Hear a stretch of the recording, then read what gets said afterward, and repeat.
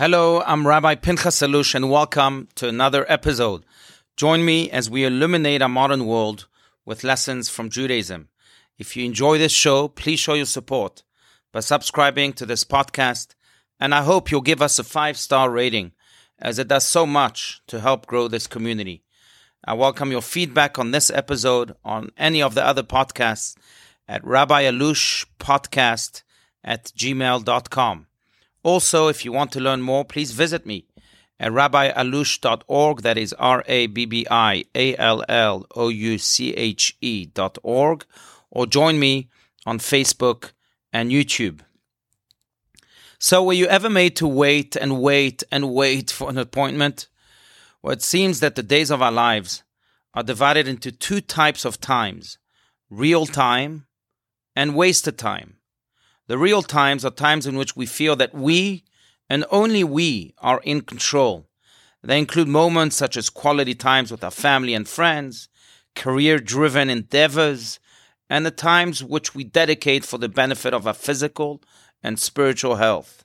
The wasted times include times in which we feel that we have lost all control. They include moments such as the times we spend waiting and waiting for an appointment, or times in which we are stuck in traffic, or times in which we are bored to death in a convention with a lineup of speakers who love to hear themselves talk.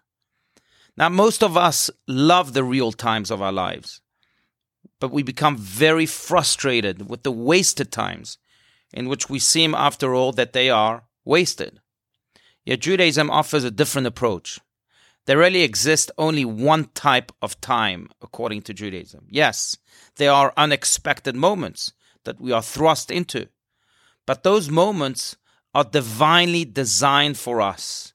As they say, it is not what happens to us, it is what happens for us.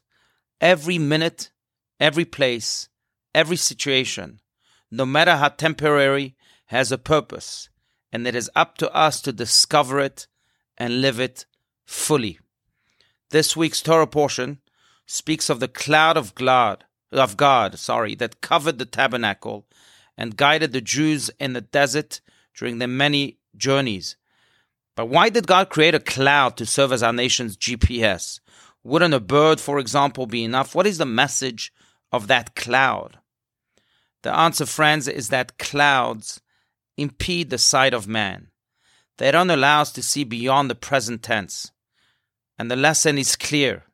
It is as if God was telling each of us, if you wish to live life fully and build saintly tabernacles in its every instance, you too must learn to live within the clouds of life that block the experiences of the past and the illusions of the future, and allow you to focus on and cherish every minute of life.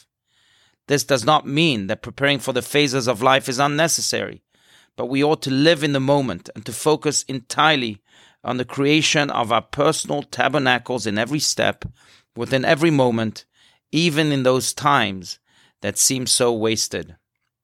One of the most revered leaders of world Jewry in the 18th century, Rabbi Moshe Sofer, also known as the Khatam Sofer, was once asked how long it took him to achieve greatness.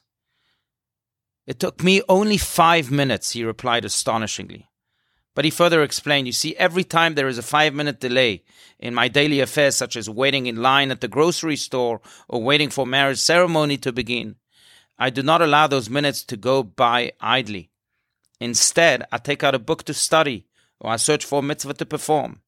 It is those 5-minute moments used purposefully that enable me to become a great person." So friends, next time we find ourselves in a moment in which we impatiently wonder, why is this happening to me? Let us remember that God is waiting for us to infuse that very moment with meaning and holiness. We will then undoubtedly love living every second of our lives again, including those 5-minute delays. And we too will then achieve greatness, each in our own unique way.